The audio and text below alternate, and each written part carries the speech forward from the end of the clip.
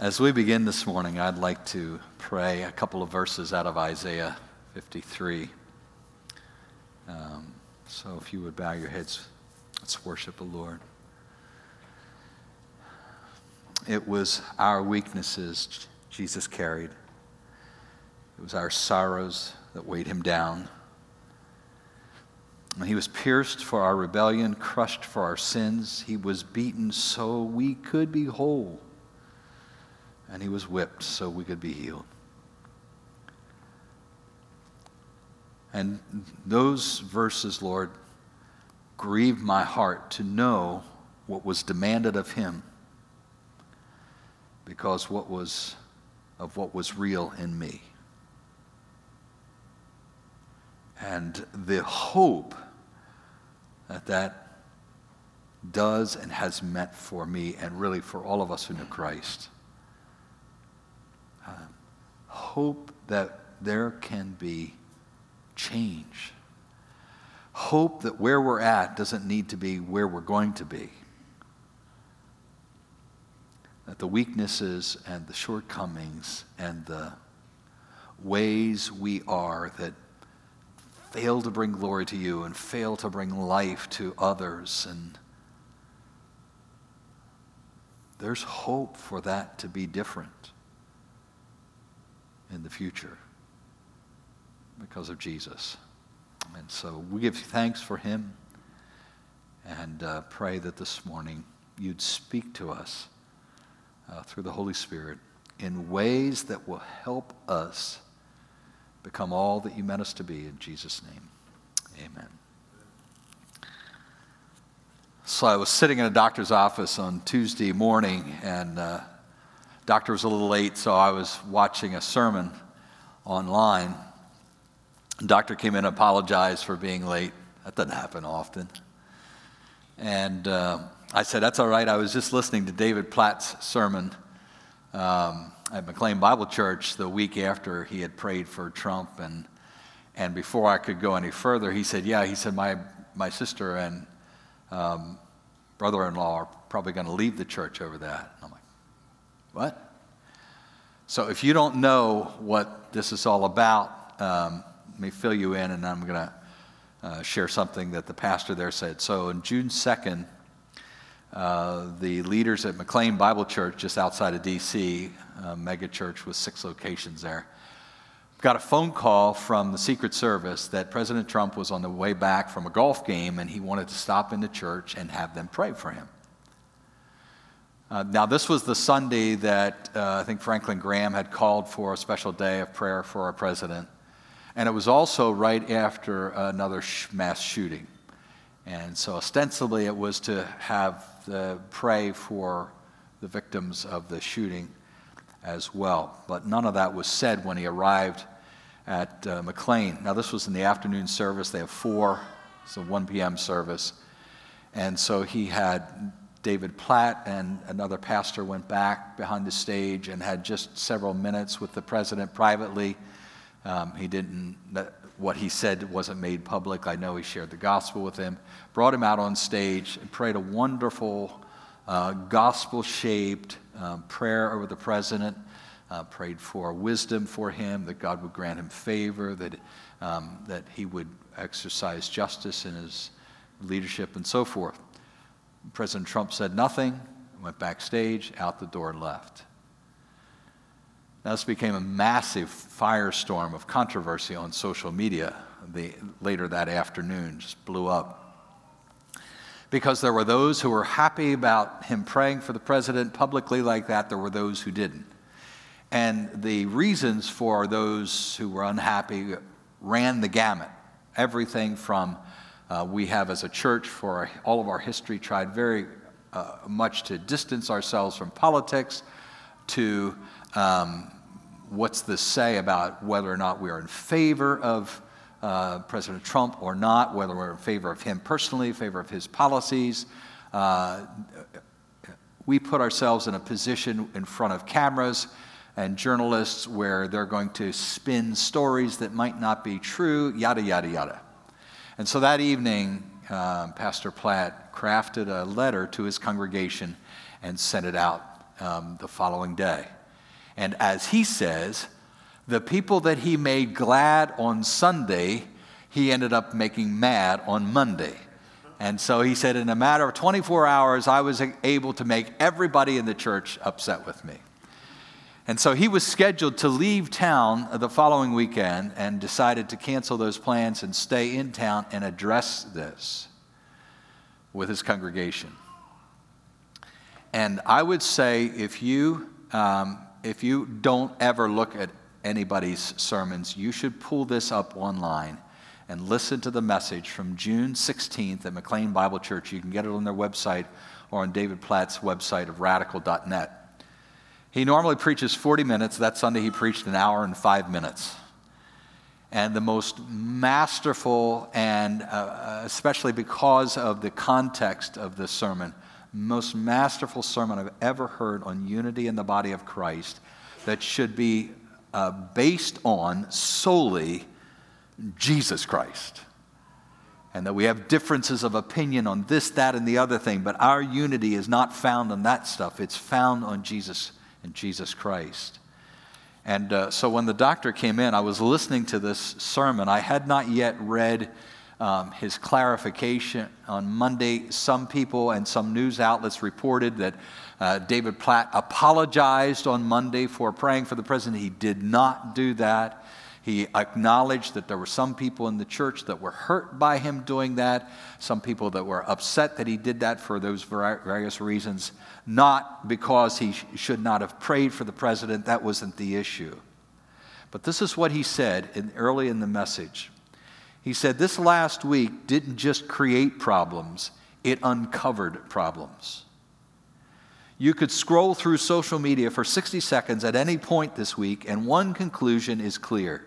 We are sick.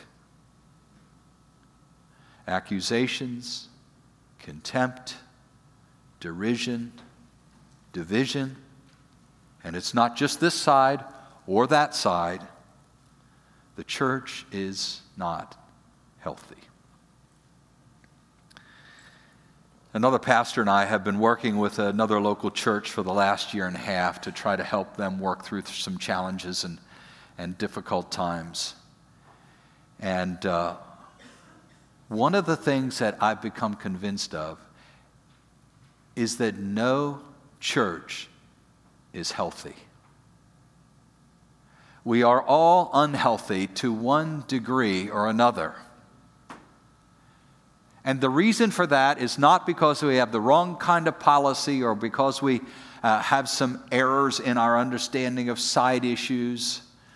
The reason is not because we have a certain kind of person in the church. The reason is because we have people in the church. And if we could just get rid of the people, we'd have a healthy church. Oh, no, we wouldn't. We'd still have the pastors. As long as we have people, we're going to have some measure of unhealth, because all of us, when we look in the mirror and we're honest with ourselves, have some measure of unhealth, some areas in our lives where we need to grow in the grace and knowledge of Christ. Some of those areas we're blind to. That's one of the great advantages of marriage. Do you ever think about, this mirror on the side of your car to the right? There's writing on the bottom of it. Have you ever read what it says? Anybody know? Objects are closer than they appear. Every time you look at your right-hand mirror, you should be reminded of your own sin. And this is what I mean. You and I see everybody else's sin with such great clarity and understanding and specificity. If you need to know how you can grow and improve, just see me. Conversely, my sins, my shortcomings, my weaknesses, they're way back there. And they're really little, but your stuff is big and up close. I wonder how many of you this morning, for example, snapped at one of your kids on the way to church. Or maybe even before you ever got in the car. I wonder how many of us were depressed this week. Couldn't find joy if it was on the dresser counter. I wonder how many of you have finally tired of helping ungrateful people, or haven't forgiven someone from something they did 30 years ago. We don't know very much about each other, do we, if we're honest? We come in on a Sunday morning and we have the nicest clothes. Well, I do have a suit. But we put on good clothes. We put on the kinds of clothes that we want people to see us in. And we want them to look just right. We want to have them clean. And, for example, I was going to wear this shirt last Sunday, but I didn't. That's because between when I put it on and when I got here, I was eating cherries. You can figure out the rest. But we look our best. We have our hair done just right. We've showered, we've shaved, we've put perfume or cologne on. Because we want people to perceive us as put together. Not just externally, but we're hoping that the external will convey that the internal is put together as well. And yet we're hiding all kinds of brokenness, all kinds of weaknesses, all kinds of shortcomings, all kinds of sins. For example, I bet you don't know that I'm lazy. I bet you don't know that I'm impatient. I bet you don't know that if we have a conversation and you and I disagree, I'm probably right. I bet you don't know that I worry about money.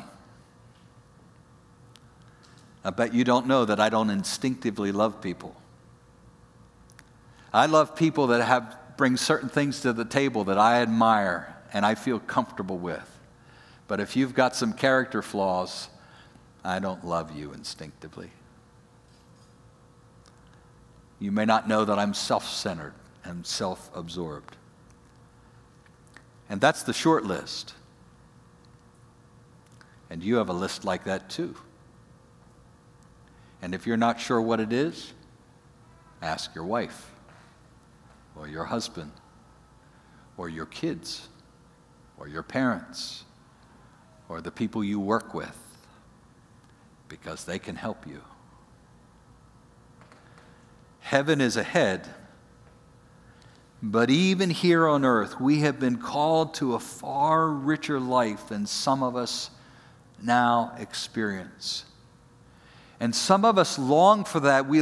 If I could just get over being this way, my life would change and God would be honored more and I could be a blessing to the church more and people would like me more. If I could just go there, but I don't seem to be able to do that.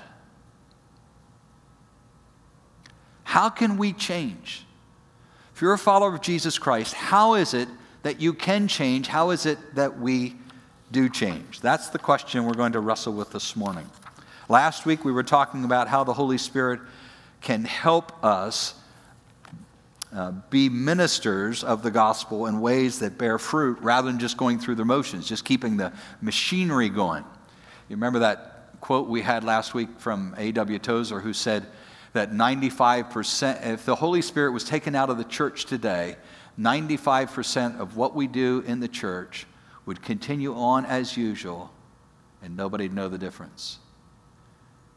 And on the other hand, if the Holy Spirit had been withdrawn from the early church, the New Testament church, 95% of what they did would stop and everybody would know the difference. In other words, ministry is not just about signing up for something. It's not just about showing up for something. It is about being transformed by the Holy Spirit. And because of that, bearing fruit in the ministries we have. And same thing today, I want to talk about this in terms of personal transformation. Our life is the way it is today. How can it be different tomorrow, next week, next month, next year? Our text, as some of you might imagine, is Galatians chapter 5. starting at verse 16. So I say, let the Holy Spirit guide your lives, and then you won't be doing what your sinful nature craves. Now, by the way, if you have a version other than the New Living Translation that I'm reading out of, your text probably says not sinful nature, but flesh. Most translations use the word the flesh. That is what the Greek word is. The problem with flesh is there are a number of other directions that word pulls our minds. The flesh that we have on our arms, on our bodies, but also especially the flesh when we think about things like sexual sins. And so the sinful nature is more this element that is within us that draws us to do what pleases us rather than what pleases God. Sinful nature. The sinful nature wants to do evil, which is just the opposite of what the Spirit wants. And the Spirit gives us desires that are the opposite of what the sinful nature desires. These two forces are constantly fighting each other so that you are not free to carry out your good intentions. But when you are directed by the Spirit, you are not under obligation to the law of Moses. Now that might sound like something out of left field, but the law of Moses has been something that Paul has been fighting against this entire book because these Jewish Christians were wanting to go back to obey the law of Moses for this reason. They thought by doing so that it would give them the power to live a life that's conformed to Jesus Christ. And Paul says that's not true. When you follow the desires of your sinful nature, the results are very clear. Sexual immorality, impurity, lustful pleasures. These are sex sins and sex temptations. Idolatry, sorcery, and then he moves into the sins that we commit with one another. Hostility, quarreling, jealousy, outbursts of anger, selfish ambition, dissension, division. Envy, drunkenness, wild parties, and other sins like these. So we know he's not talking about an exhaustive list. Other sins like these. Let me tell you again, as I have before, that anyone living that sort of life will not inherit the kingdom of God. But the Holy Spirit produces this kind of fruit in our lives: love, joy, peace, patience, kindness, goodness, faithfulness, gentleness, and self-control. There is no law against these things. Those who belong to Christ Jesus have nailed the passions and desires of their sinful nature to his cross and crucified them there. Since we are living by the Spirit, let us follow the Spirit's leading in every part of our lives. Let us not become conceited or provoke one another, or be jealous of one another. And we're going to mainly focus on 16 to 25. Now let me just review a couple of things for us. We're in the middle of a series on the Holy Spirit. Next week we're going to talk about the Holy Spirit's guidance, and the following week on the Spirit's gifts. But to repeat, the Holy Spirit is God. He's not one God among many. Despite what our Muslim friends accuse us of, Christians do not worship three gods. We worship one God. There is a single Godhead who is in three persons, not three parts, not three aspects, not three things, not three ways, not three manifestations. Three persons. The Holy Spirit is a person just as much as Jesus is a person, just as much as God the Father is a person. He can be grieved. He has the characteristics of personhood. And, and he is living in the lives of all people who are followers of Jesus. No matter how good of a Christian you are, no matter what denomination of a Christian you are, no matter how accurate you are with your doctrine, if you are a follower of Jesus and a true follower of his, you are a right and true host of the Holy Spirit in your life. He lives in all believers. Now, a couple of things we want to say about this text this morning. We need to start with verse 24, so start at the end rather than the beginning. The foundation of the fact that you have the Holy Spirit in you and that He can do work within you is the cross itself. Verse 24, those who belong to Christ Jesus have nailed the passions and the desires of their sinful nature to His cross and crucified them there. When we said yes to Jesus, we got the benefits of His work on the cross for us, the blood that was shed there, and the substitute that He became for our sins. All those benefits came to the believer at the moment of salvation. You became a child of God, and you became righteous in God's eyes because of what Jesus did for you. You got the Holy Spirit. And what happened to this sin nature in your life was that it was crucified. Galatians 2:20, some of you have that memorized. And it says, so my old self, or my old sin nature, has been crucified with Christ. It's no longer I who live, but Christ lives in me. And so I live in this earthly body by trusting in the Son of God who loved me and who gave Himself for me. So the foundation, the platform of how we can change is the cross. That's where it all starts. That's where it all begins. And so when you get stuck and feel like something needs to change in my life, and yet it doesn't seem like it ever can, look back to the cross again. This is the reason we sang that last song. And I hate when the worship team sings that song, Anastasis. Because even before we start singing a word, I'm in tears, because when I think about what Jesus has done for me and what that means today in terms of power, I'm just overwhelmed. It's not just an act that took place in history. It's an act that took place in history that now has benefits now today and has the potential to change you and I in ways we can't imagine.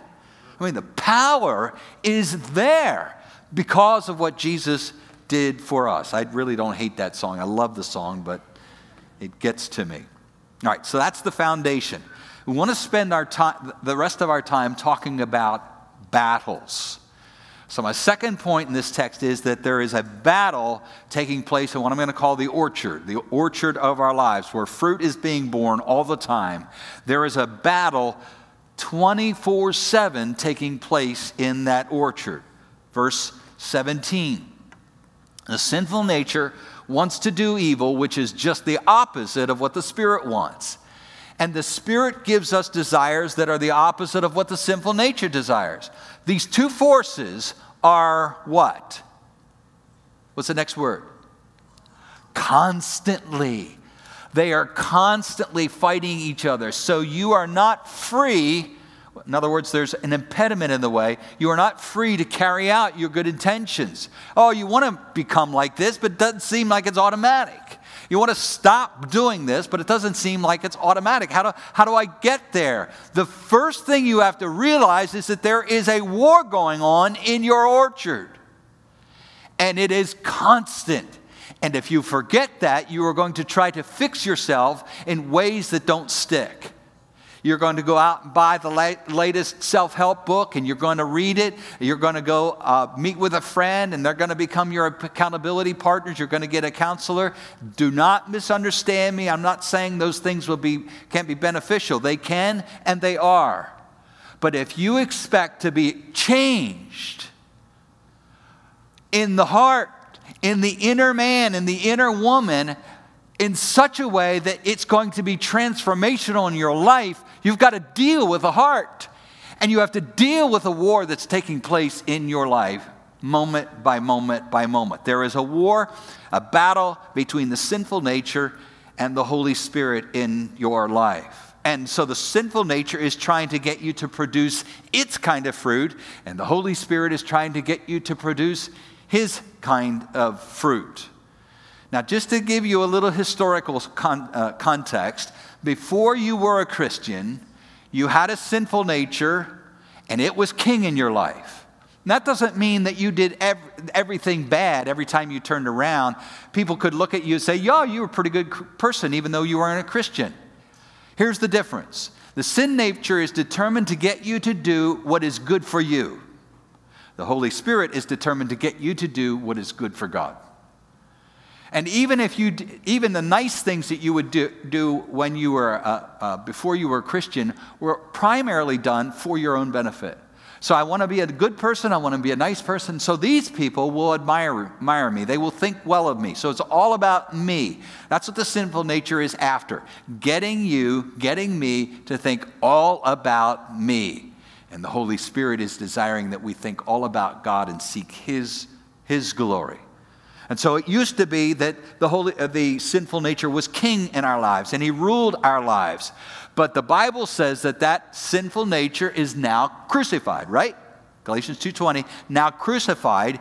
And as Romans 6, the entire chapter says that the power of that sinful nature has been snapped. It's been broken. Romans 6:14, sin is no longer your master, but it is a mistake to think that it no longer has any clout. Here's the difference. Back in that day, it had clout all by itself. It was energized by self. It was energized by the world. It was energized by Satan himself. Now its clout has been broken, and it only gets it again if I give it to it. The sinful nature only has leverage in my life if I give it leverage. Sin is no longer my master, but sometimes I choose, just like you do, to make it my master all over again. For the moment, for the hour, for the day, and sometimes for the months. No longer my master. We should stop here and talk about verse 21. The end of verse 21 says this, and we should read that with great soberness. Let me tell you again, as I have before, that anyone living that sort of life, what sort of life? A life that's marked by lustful pleasures, a life that's marked by quarreling, a life that's marked by dissension, all of those things that he talked about, and things like these. If a person's life is marked by those things, doesn't say if it ever occurs, but if it's marked by those things, let me tell you again, anyone living that sort of life will not inherit the kingdom of God. That person is not a believer. That person is not a Christian. Doesn't mean that a Christian never appeals to the sinful nature again and gets drunk. Doesn't mean that a Christian never has quarrels with others. Doesn't mean that a person looks at porn here or there, that they're not a Christian. But if that marks your life, ask yourself a very, very sober question. Because your eternity hangs in the balance. It hangs in the balance. That's the gloomy part. Let's keep going. There's more hopeful parts than that. I just want you to know that your sinful nature and my sinful nature is still alive and still able to produce fruit. 1 Corinthians chapter 3, let me show you what Paul says to some Christians this was what was happening in their lives. Verse 1, dear brothers and sisters, when I was with you, I couldn't talk to you as I would to spiritual people. I had to talk to you as though you belonged to this world, or as though you were infants in Christ. I had to feed you with milk, not with solid food, because you weren't ready for anything stronger. And you're still not ready. For you are still controlled by your sinful nature. So this is a picture of someone who is still reverting back to the spirit or to the sinful nature's control, but he sees them as Christians. You're still controlled for your sinful nature. You are jealous of one another. You quarrel with one another. In other words, these interpersonal sins. Doesn't that prove you're controlled by your sinful nature? Aren't you living like the people of the world? So you're not part of the world, but you're living like you're in the world. You see, the intent was that the way God dealt with the sin nature at the cross was that it'd be like this tree. So your sin nature is like a pear tree. And when you're not a child of God, it's just covered with pears. There's all kinds of fruit on that tree. As God does a work of grace in your life through the power of the Holy Spirit after you say yes to Jesus, the pears begin to go away. And there's fewer and fewer clusters of pears here. People are seeing less and less of that fruit of the sinful nature. And praise God for that. What we want to do, what we're after this morning, is how can we see fewer and fewer pears on that tree and more of God's kind of fruit. So let's get down to verse 22. Here's the sweet stuff. Here's the good stuff in this text. But the Holy Spirit produces this kind of fruit in our lives. Contrast to that kind of fruit. Produces love, joy, peace, patience, kindness, goodness, faithfulness, gentleness, and self-control. Now it says the fruit of the Spirit. How many of you, we're going to do a little poll here, how many of you think that word fruit is singular? How many of you think that word fruit is plural? It's always the majority that's wrong. That should say something to us. It's singular. The word fruit is not fruits. It's singular. The fruit of the Spirit. And the reason that matters is because some Christians will look at this list and say, well, Pastor Keith, I'm really good with patience. I just am such a patient person, and it doesn't matter what people do to me. I'm just such a patient person, and I can say, just live and let live. I do have a little bit of a problem with self-control. Well, to be honest, I have a lot of problem with self-control, but some people are into self-control. I'm into patience. Other people are into peace. I'm into joy. No, it's fruit. In other words, God is saying these are the kinds of things that the Holy Spirit brings into the life of the believer as we respond to his work of grace in us. And I think it's valuable from time to time for us just to sit down with that list in 22 and 3 and say, and just pray over it. Say, God, is my life marked by love for people? Is my life marked by love for you? Is my life marked by joy, or am I a bundle of nerves and anxieties and depression and feeling despairing most of the time? Is my life marked by peace, or am I always on edge and I'm always tense and I'm always concerned about what's going to happen next? Is my life marked by patience, or do I snap at people and I just let them know you interrupted me, or I don't have time to talk about this? Is my life marked by these things? Because this is the man and the woman and the boy or girl that God is out to make in us. Husband, this is the man that your wife wants you to be. Wife, this is the man, this is a woman that your husband wants you to be. Children, these are the kids that your parents are praying that you will be. And parents, these are the people that your children are hoping you will be as well. What an amazing picture of not only the people that God wants us to be and has designed us to be, but Jesus manifested in his life here on earth. Now, the question that comes out of this, there's something I want to say here before I go on. So verses 16 on down to verse 21 talks about the fruit of the sinful nature, and then we get 22 and 23, the fruit of the Spirit. And this is a powerful passage to give to someone that you have concerns about their salvation. They claim to be a Christian, but their lives are just pretty much consistently fleshly, pretty much consistently sinful nature.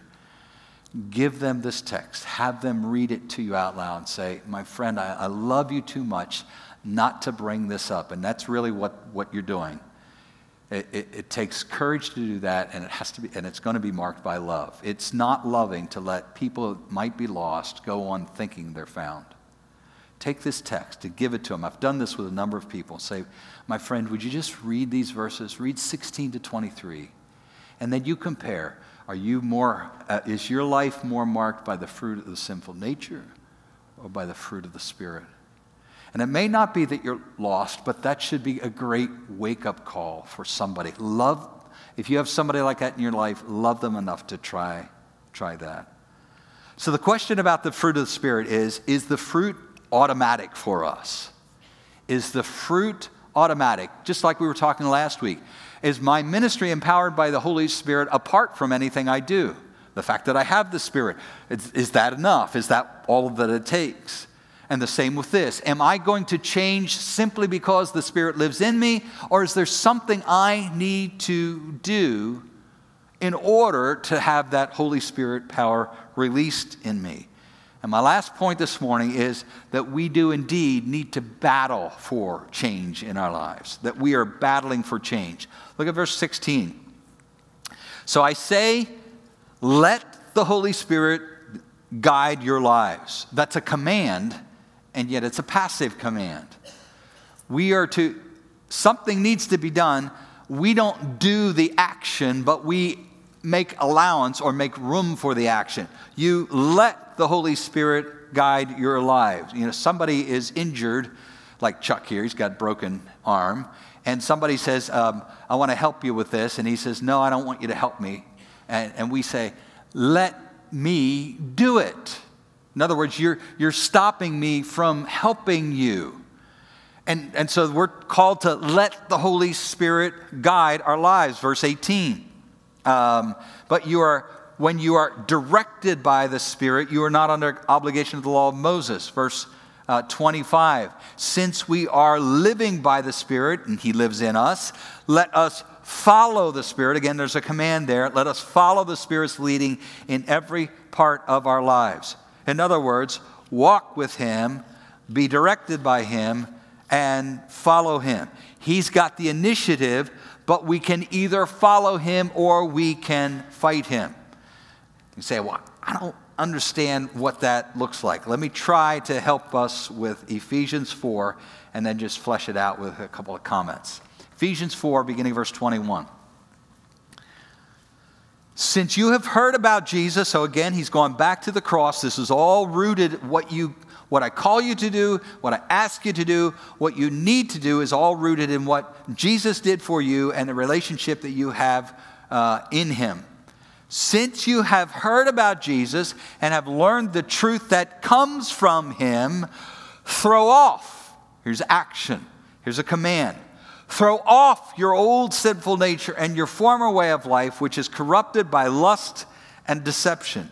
Instead, let the Spirit renew your thoughts and attitudes. Put on your new nature, created to be like God, truly righteous and holy.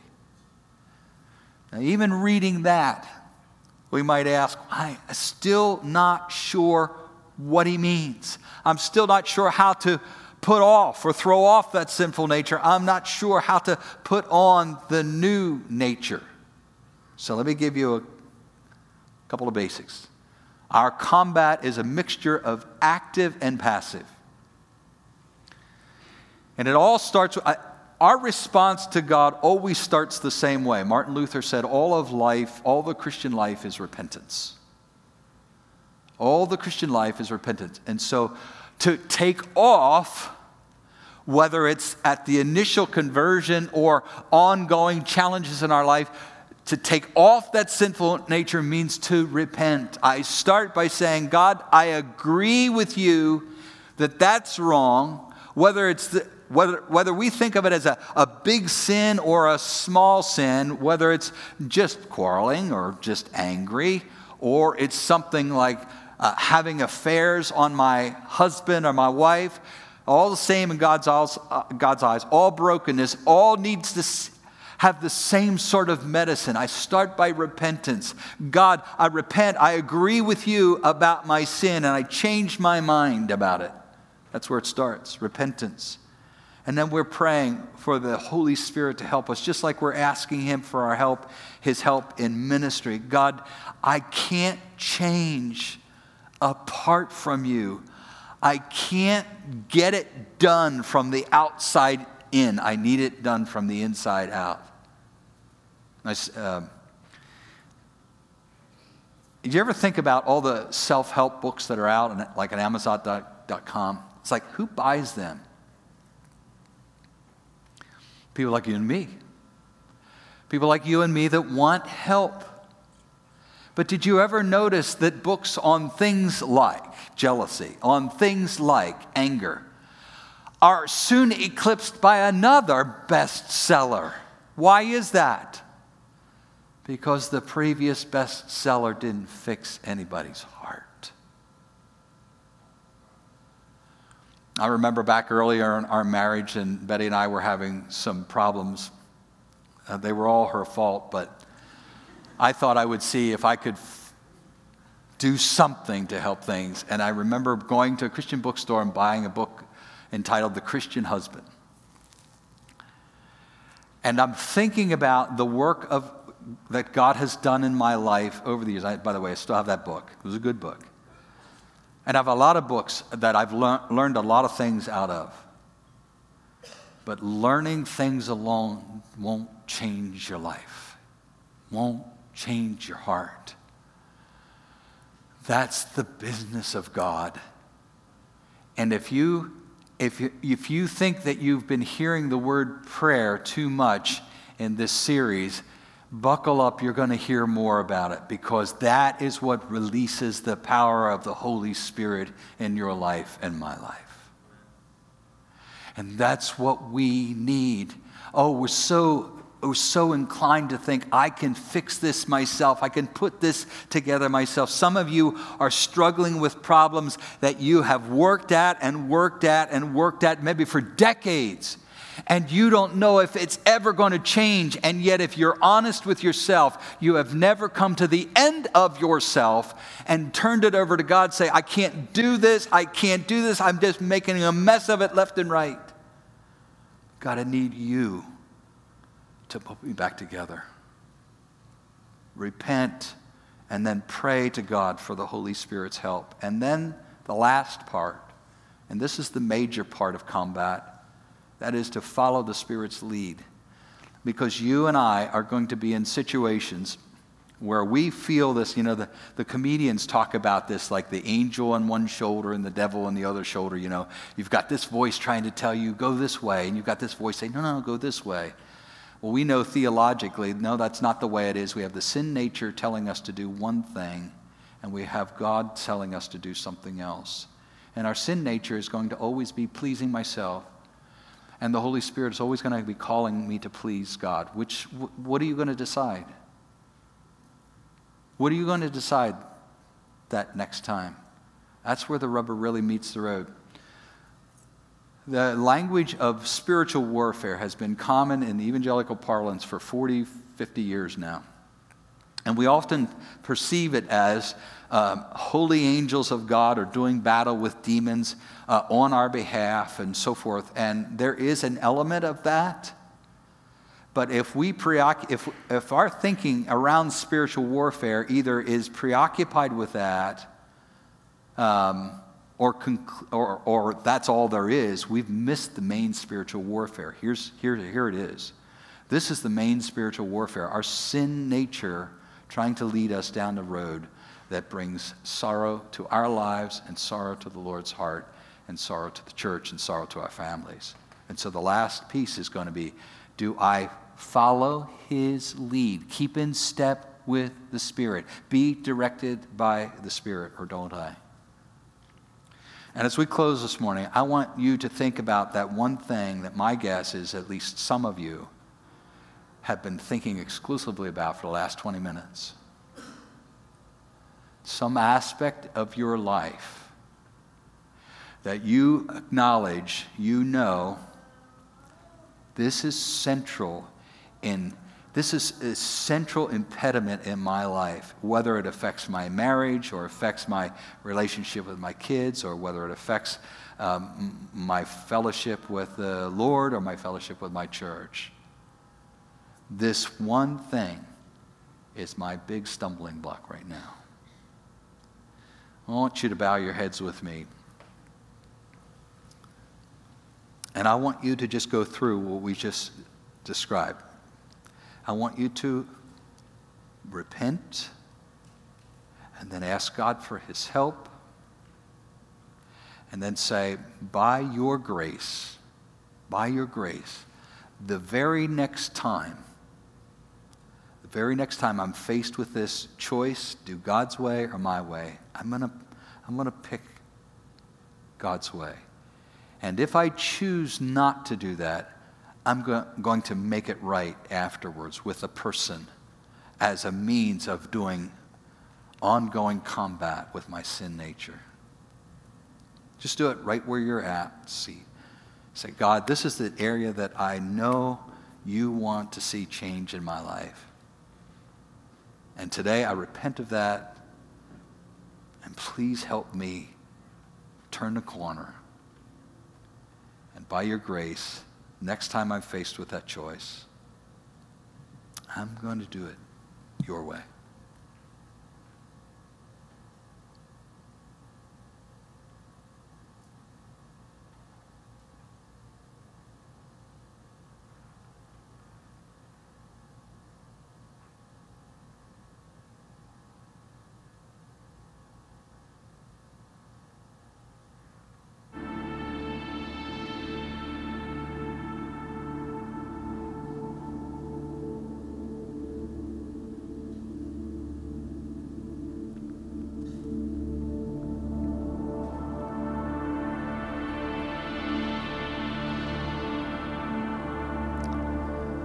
Father, I'm so grateful that being changed more and more into the likeness of Christ is not a solo effort. It's not something that is likely just if I get it right, if I'm smart enough, or if I have enough determination, kind of grind it out. Thanks for the Spirit that lives within us. And I want to put my amen on my brothers and sisters who've just prayed to you about something specific. God, do it. And let them see this. Let them have a glimpse of the authority that the Holy Spirit can have in our lives when we let him lead instead of the sinful nature. And we recognize that in this life we're going to stumble. We're still made of flesh. We still have this sinful nature. We're going to stumble again and again. And to be grateful for your grace when we do, but never to assume this kind of defeatist attitude that, well, that's the way it is. But to be mindful that the grace is also given for success and not just after failure. And then therein we might find great hope.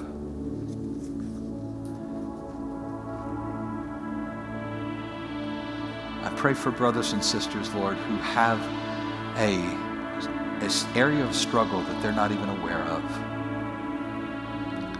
And maybe this afternoon, parent or a spouse or a child or a friend or a roommate may have the opportunity to have an honest conversation with them. I pray for that person to give them the kind of love that will enable them to do that and to speak that message in love. That the person with the blind spot would hunger to see your transforming power in their lives and seek it. We love you. Thank you for Jesus, who's made it all possible. I pray in his name. Amen.